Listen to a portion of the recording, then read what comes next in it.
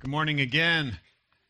If you have a Bible, you can open it up to Luke chapter 10. Luke chapter 10. If you don't have a Bible, we've got some spread around, and you can look down and you'll see a black Bible nearby. We'll be on page 869 if you want to follow along with us and kind of track with the story as we read through the text. So page 869, Luke chapter 10.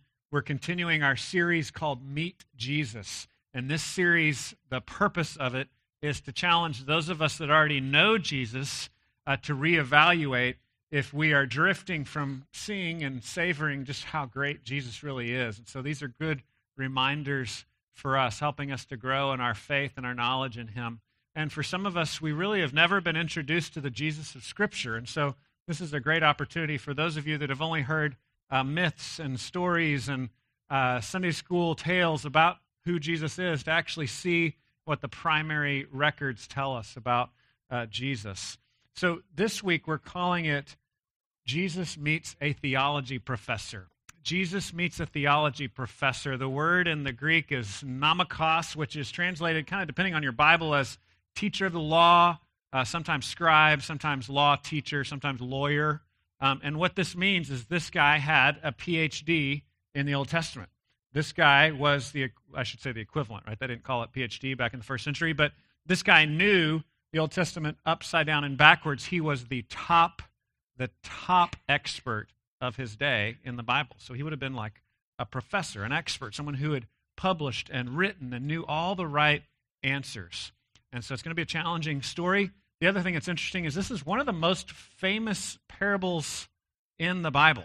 This is one of the most well-known parables in the Bible, sometimes called the parable of the Good Samaritan. Any of you ever heard of the Good Samaritan? Most of you? Or five of you? Okay, that's cool. Well, all right. You're in the right place. You're going to learn about it today, okay? Luke chapter 10, we're going to start in verse 25. Behold, a lawyer stood up to put him to the test, saying, Teacher, what shall I do to inherit eternal life? He said to him, What is written in the law?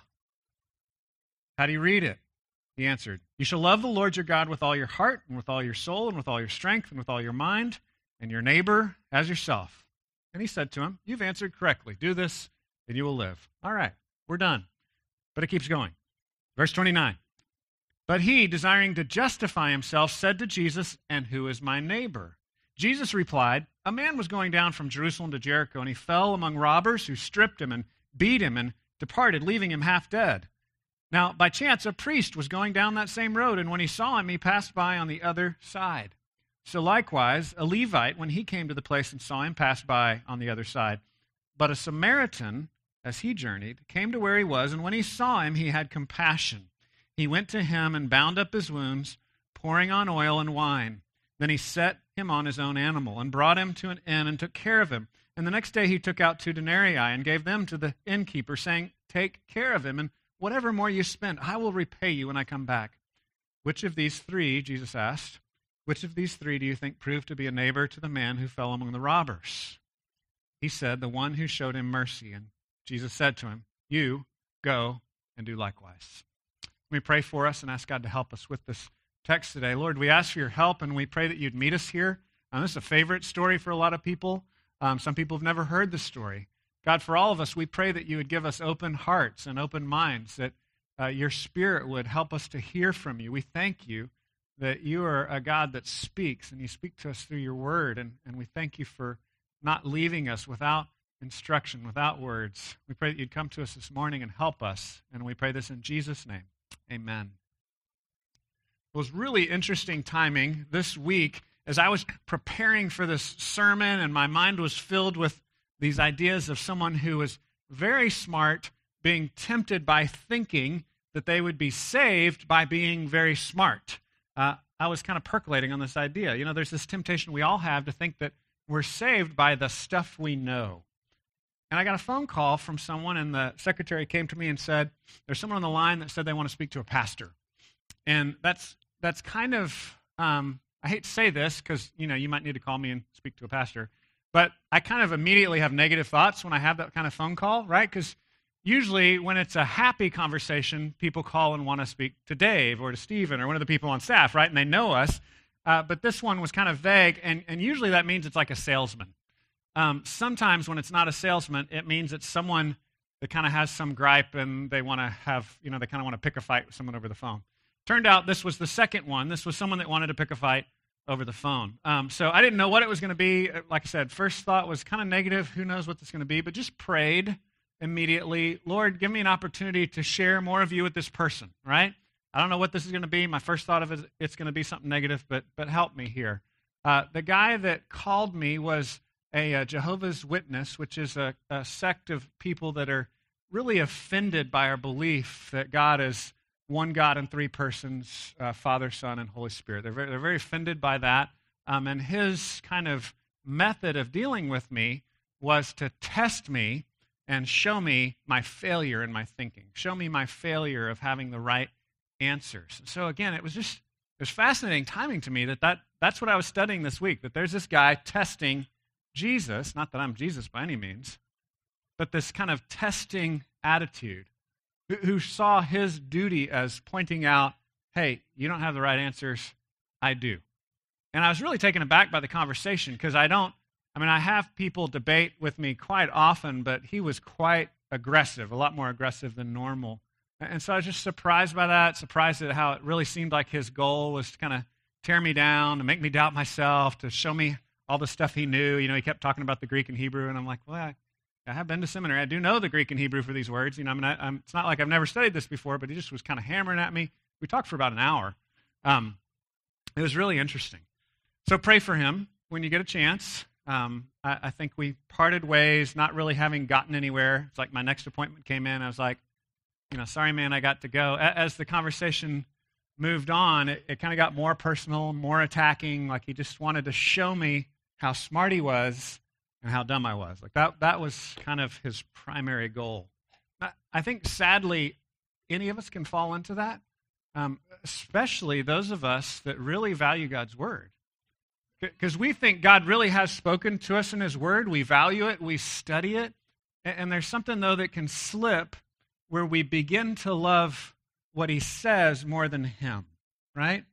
Jesus talked about the Pharisees saying that you think that you get eternal life from the Scriptures, but you miss me, the one that the Scriptures testify about. And so we need to make sure that we're more in love with Jesus than in the things that we know about what Jesus said. I don't know if that makes sense, but that's the confrontation, the kind of confrontation that Jesus has with this theology professor. We have to beware of any kind of self-justification. I'm saved because I know stuff. No, we're saved because God is good and he's gracious in Jesus. We're saved because of what Jesus has done, not because of what we have done. The first thing I want us to see is this test that the professor gives him. It's just in the first verse, and this will be kind of a little short point, and then we'll move on from here. Verse 25 says, "Behold, a lawyer, teacher of the law, expert in the law, stood up to test him, to put him to the test." The word is perazzo, which is the same word we would use in the New Testament for tempting, testing. James made it clear, and we looked at this back in this fall, where James says, God isn't tempted towards evil or tested towards evil. There's this distinction, but the word can be used of God, but it's always used positively of God. So the way I would explain this is that generally this is a negative word, and generally when people are doing it, it's bad, right? God can test someone, but it's only in the sense of testing someone to see their faith, right? Like testing for success.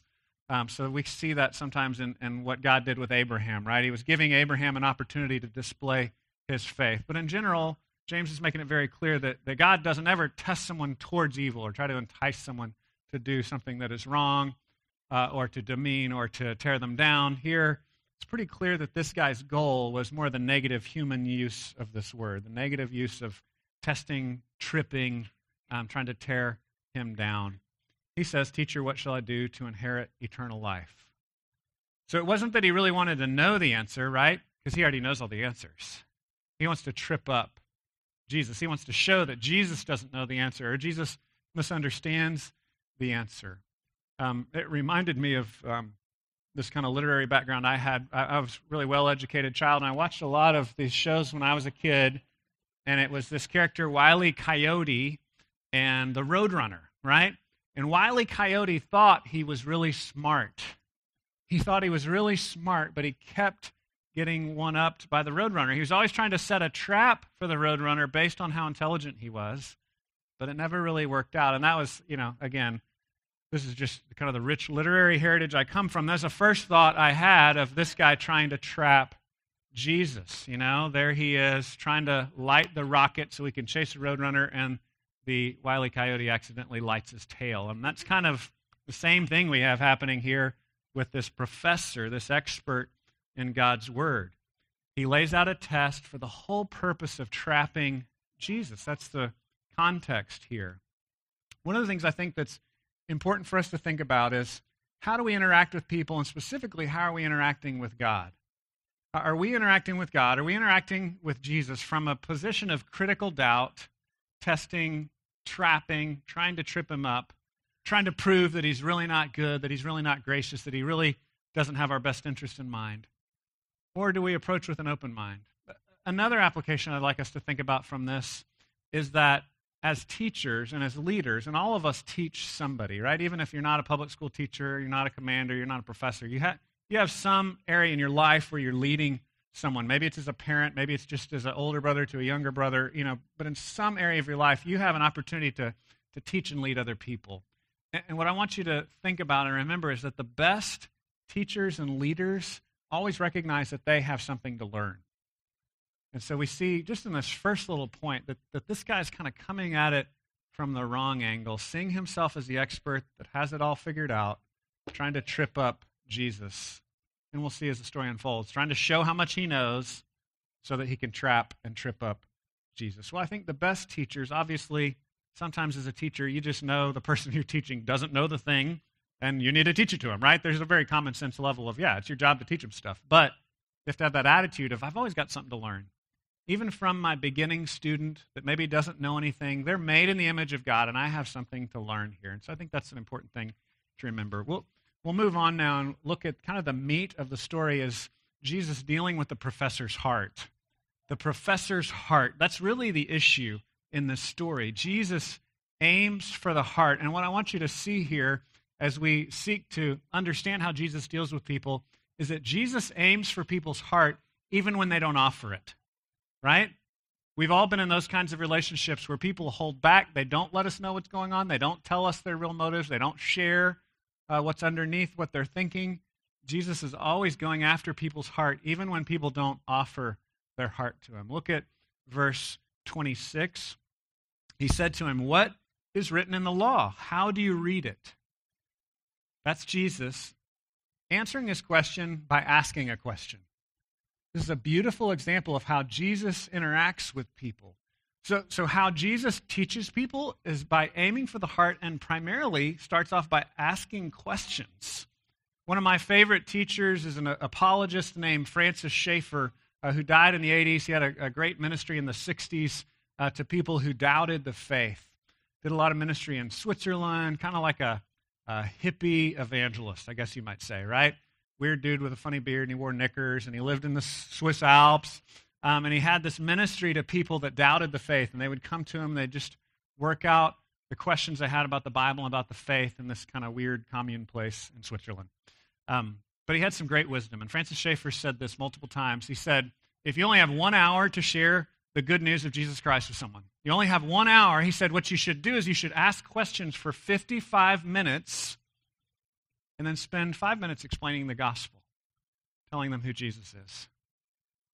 55 minutes of asking questions, 5 minutes of explaining the truth. The truth is really very simple. We can explain the truth of we're sinners, Jesus is our Savior, he died on the cross, took our sins upon himself, he gives us his righteousness. End of story. I probably did that in 15 seconds, right?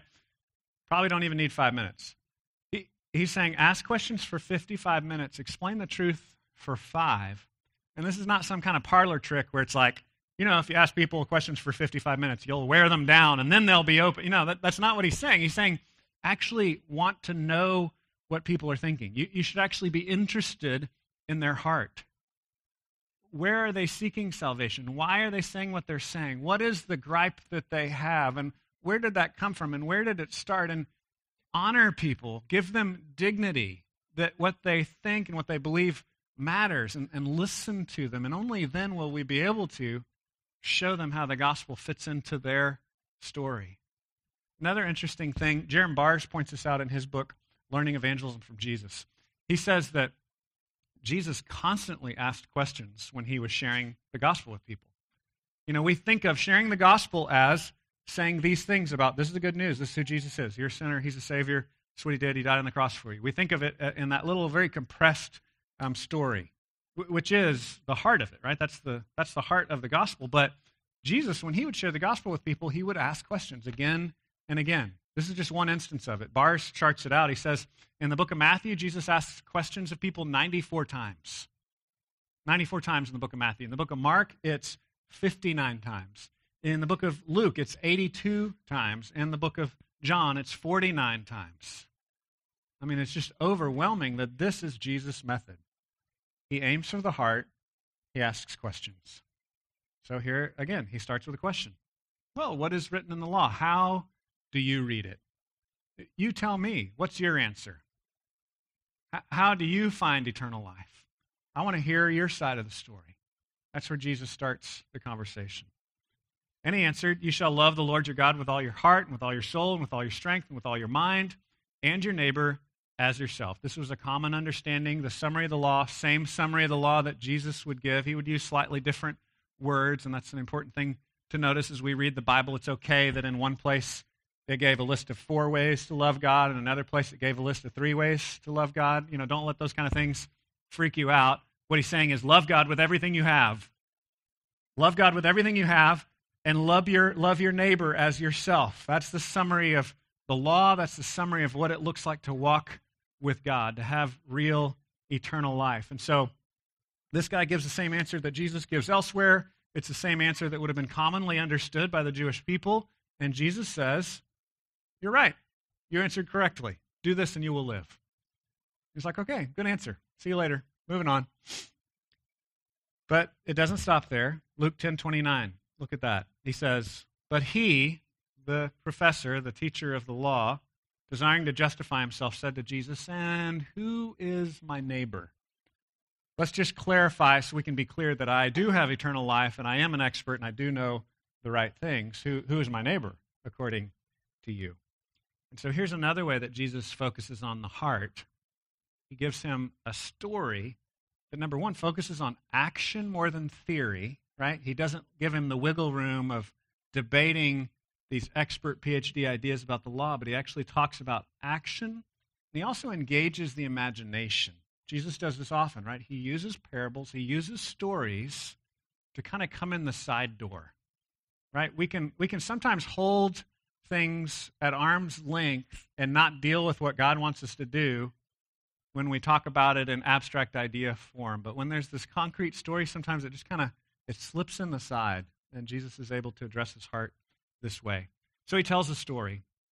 He says, a man was going down from Jerusalem to Jericho, and he fell among robbers, who stripped him and beat him and departed, leaving him half dead. Now by chance a priest was going down that road. When he saw him, he passed by on the other side. So I just want to kind of stop there for a second and recognize, first of all, the road from Jerusalem to Jericho was a rough place.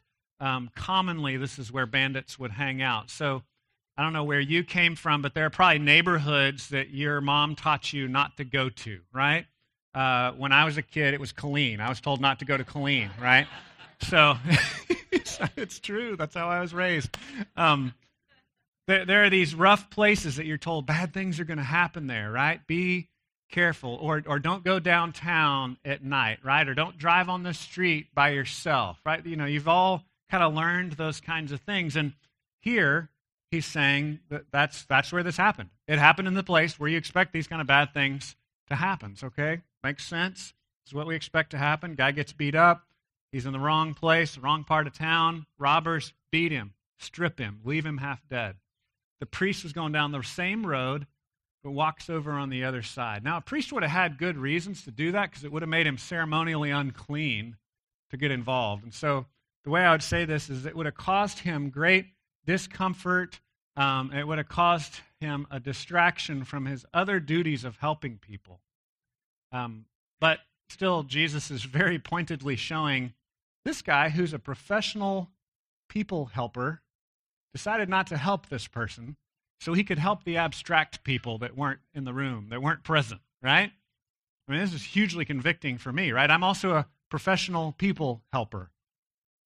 And I can fall into the circumstance of thinking, no, I've got more important things to do. I don't have time for you. I have to think about, or I need to write a book about helping people. I can't help you right now that's bleeding and half dead in front of me. And then it's replayed again with the Levite.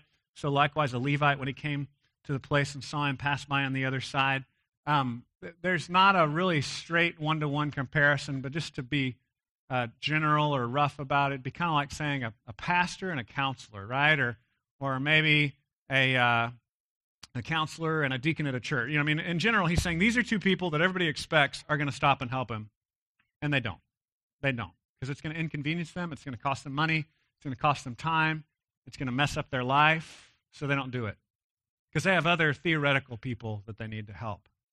And then this is like the zinger in the story, verse 33, but a Samaritan, he just said a bad word. I want you to understand that. Jesus just said a bad word.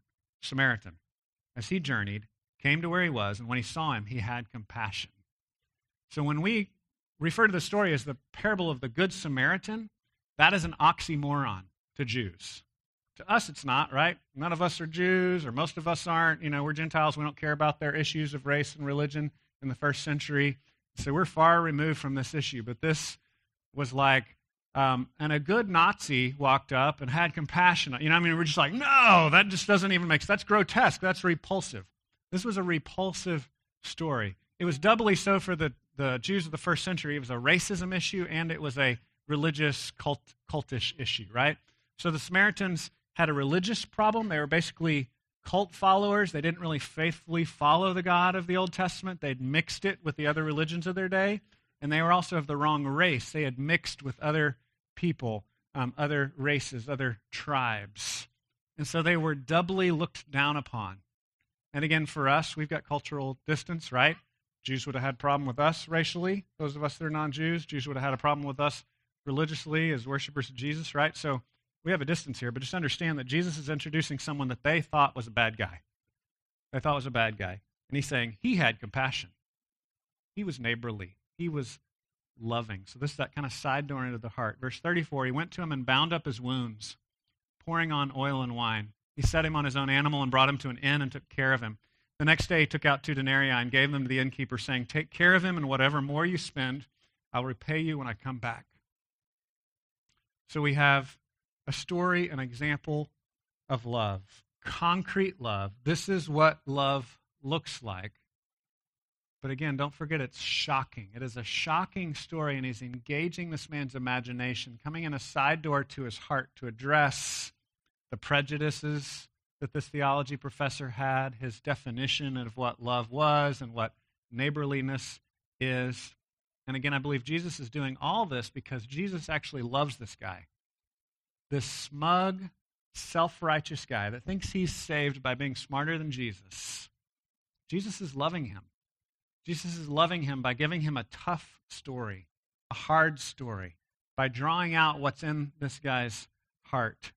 Doctors often will listen to your heart with a stethoscope. Any of you ever been to a doctor and they listened to your heart with a stethoscope? Right, so this is a way, some of you have never been to the doctor. I'm just starting to think some of you don't like to raise your hand. I'm thinking that's what's happening. But the doctor wants to know what's going on inside of you, right? He doesn't want to just look at the outside of you. He wants to do what he can to understand what's under the surface. And so I think we have a beautiful example here of Jesus listening to this guy's heart, drawing out what this guy thinks. Sometimes we talk about it as the question beneath the question, right? Or sometimes we think about it as the sin beneath the sin. If you've had a bad experience with the church, tell me about that. What was that like? Let's understand it. Let's work that out. Let's kind of get it all out on the table. If you have real questions about God and whether or not you can count on him, well, let's talk about it. Don't just answer that by like, no, you're wrong. Here's the truth. Ask people to share. Why? Why do you feel that way? How did you get to this place? Tell me your story. And he's drawing this out, and he's listening to this guy's heart. So my question for us, just applicationally here, is do we deal with people's heart, or do we just try to keep it at an abstract level of truth? You know, well, here's the facts. See you later. Take it or leave it. Or do you take the time to get to know people And this is really interesting. There's kind of a parallel here. He's telling a story of someone who took the time to really care for someone concretely in a way that cost him a lot.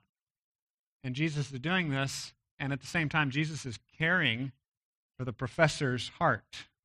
He's taking the time to dig down deep, to get to know, help him understand, to show him new things, to surface his heart issues. So again, the three things that I think Jesus does here is he aims for the heart by asking questions more than telling him stuff, right?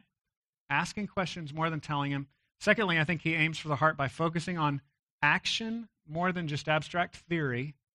Theory matters, but he's focusing on action here. And then he aims for the heart by engaging his imagination, by telling stories, by being willing to talk about, another way we might say it, because we're not going to be able to just make up cool parables like Jesus, right? But again, just talking about life history, talking about favorite stories. Why do you love that song? Just kind of getting into people's heart and mind and imagination. The next thing that we see now is the professor's response. In these last two verses, we see a response or lack of, we might say. The professor's response. 1036 says, "Which of these three do you think proved to be a neighbor to the man who fell among the robbers?" He said, "The one who showed him mercy." And Jesus said to him, "You go and do likewise." So again, an interesting thing to see in his response is he couldn't even say the word Samaritan. Because again, that was a bad word. Jesus had said a bad word. Jesus, we don't talk to these people. Jesus, we don't hang out with these people. Jesus, we don't even walk through Samaria. I mean, the Jews literally, from historical reports we have of the first century, they would literally walk around it. It'd be like saying, I need to go to Hillsboro, but I'm going to go around Waco, right? Which I guess makes sense because the highway's so terrible. But imagine the highway was good right now, and you're like, no, I'm not going to drive through that town because I don't even want to be around those Baylor people. They disgust me, right? I'm not even going to drive through that city. And that's the way the Jews were with the Samaritans in this time period. And so he couldn't say the Samaritan. He just had to say the one who showed him mercy. The guy that loved him was the guy that loved him, right? Who acted like a neighbor? The one that showed him mercy. Who was loving? Well, the loving guy, I guess, was the loving one in that story. And he can't even really get the words Samaritan out. It's really interesting here. I was just reading a book a couple of weeks ago on preaching, and the guy that wrote the book on preaching was talking about how whenever we come to the Bible text, we have what he calls near applications and far applications, right? And so here in this story, we have a good example of this. We have a very near application of what is Jesus actually doing as he deals with this guy's heart. And the near application is Jesus is actually getting this guy unsaved. That's the near application. We usually run to the far application, which is, what does it look like to love people? Well, it looks like you don't care what race they are. You spend your own money. You give them your time. You have compassion. All those things are true. All those things are absolutely true. That's the kind of love we want to exhibit in our community. But let's not jump to that before we deal with the near application. The near application is Jesus is dealing with someone here and telling them, it's not working out for you. You think you're saved by knowing the right stuff, but you don't actually love people. You don't actually love people. So we need to deal with that near application first. I'd say it kind of works in this order. We have to recognize, first of all, that Jesus just gave an example in this story that is impossibly generous and repulsive. So he kind of just slammed him, again, coming in the side door with the story, he slammed him from two sides. It's like whack, whack. Jesus said, here's the example. Okay, the way that you inherit eternal life is perfectly loving God and perfectly loving all people all the time, no matter what, at great cost to yourself. Give away everything you've got. There's no limits. That's how you will be saved.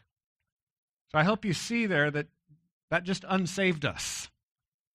And if you have a guilty conscience this morning, if you are entrapped in this cycle of thinking God is pleased with me by how well I love my kids today, or God is pleased with me based on how many good things I did today, this is utterly devastating news to you. And I just want you to stop and recognize this, that it's actually gracious because God is helping you to see that you cannot save yourself. And that overpowering guilt that you feel of I'm a failure, God is disappointed in me because I'm a failure. Jesus want you to see that you can't actually be saved by loving your kids perfectly all the time. Because nobody does that. So don't jump to the second application of perfect love all the time and say, okay, that's Jesus' whole point, is we need to be perfect all the time. Let's go do it. All right, let's go do it, church. Let's just be positively perfect all the time and never make a mistake.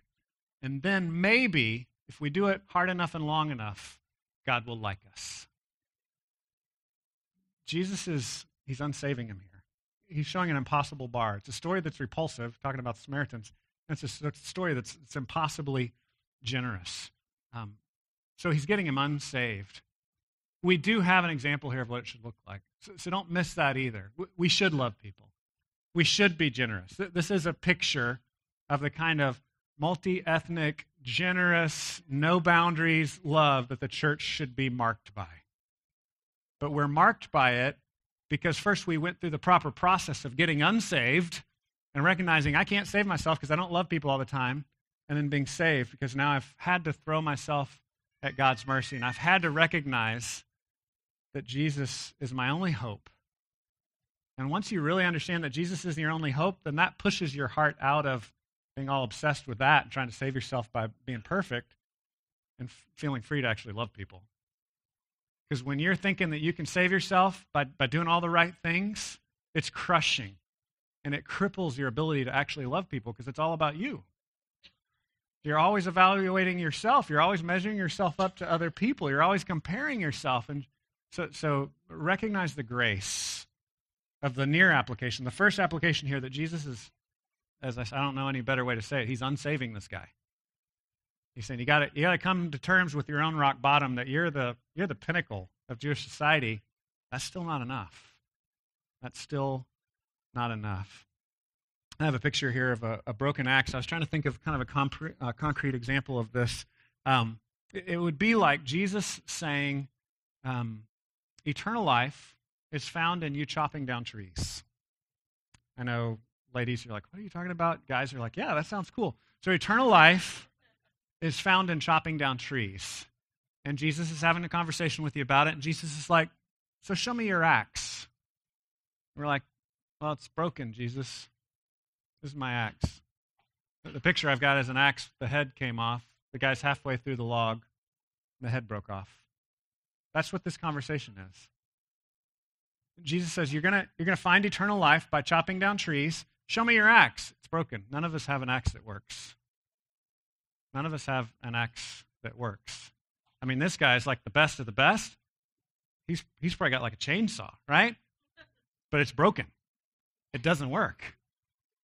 It's interesting. Sometimes you can use tools for different things. If you're trying to hammer a nail, you could use any broken tool for that, right? But there's specific things that you need the tool to work properly for. We've all had that experience of trying to use a tool to do a specific thing and it doesn't work. Well, Jesus is here confronting us with that issue. He's saying, okay, eternal life is to love God and love people perfectly all the time.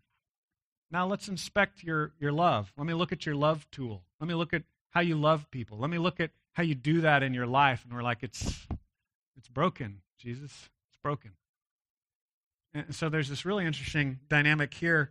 Jaron Bars talks about this in his book, Learning Evangelism from Jesus. He says, do we have enough faith to trust God and be like Jesus is in this moment where we show someone that they're not making it, that they're not saved, and we don't even give them the memorized gospel?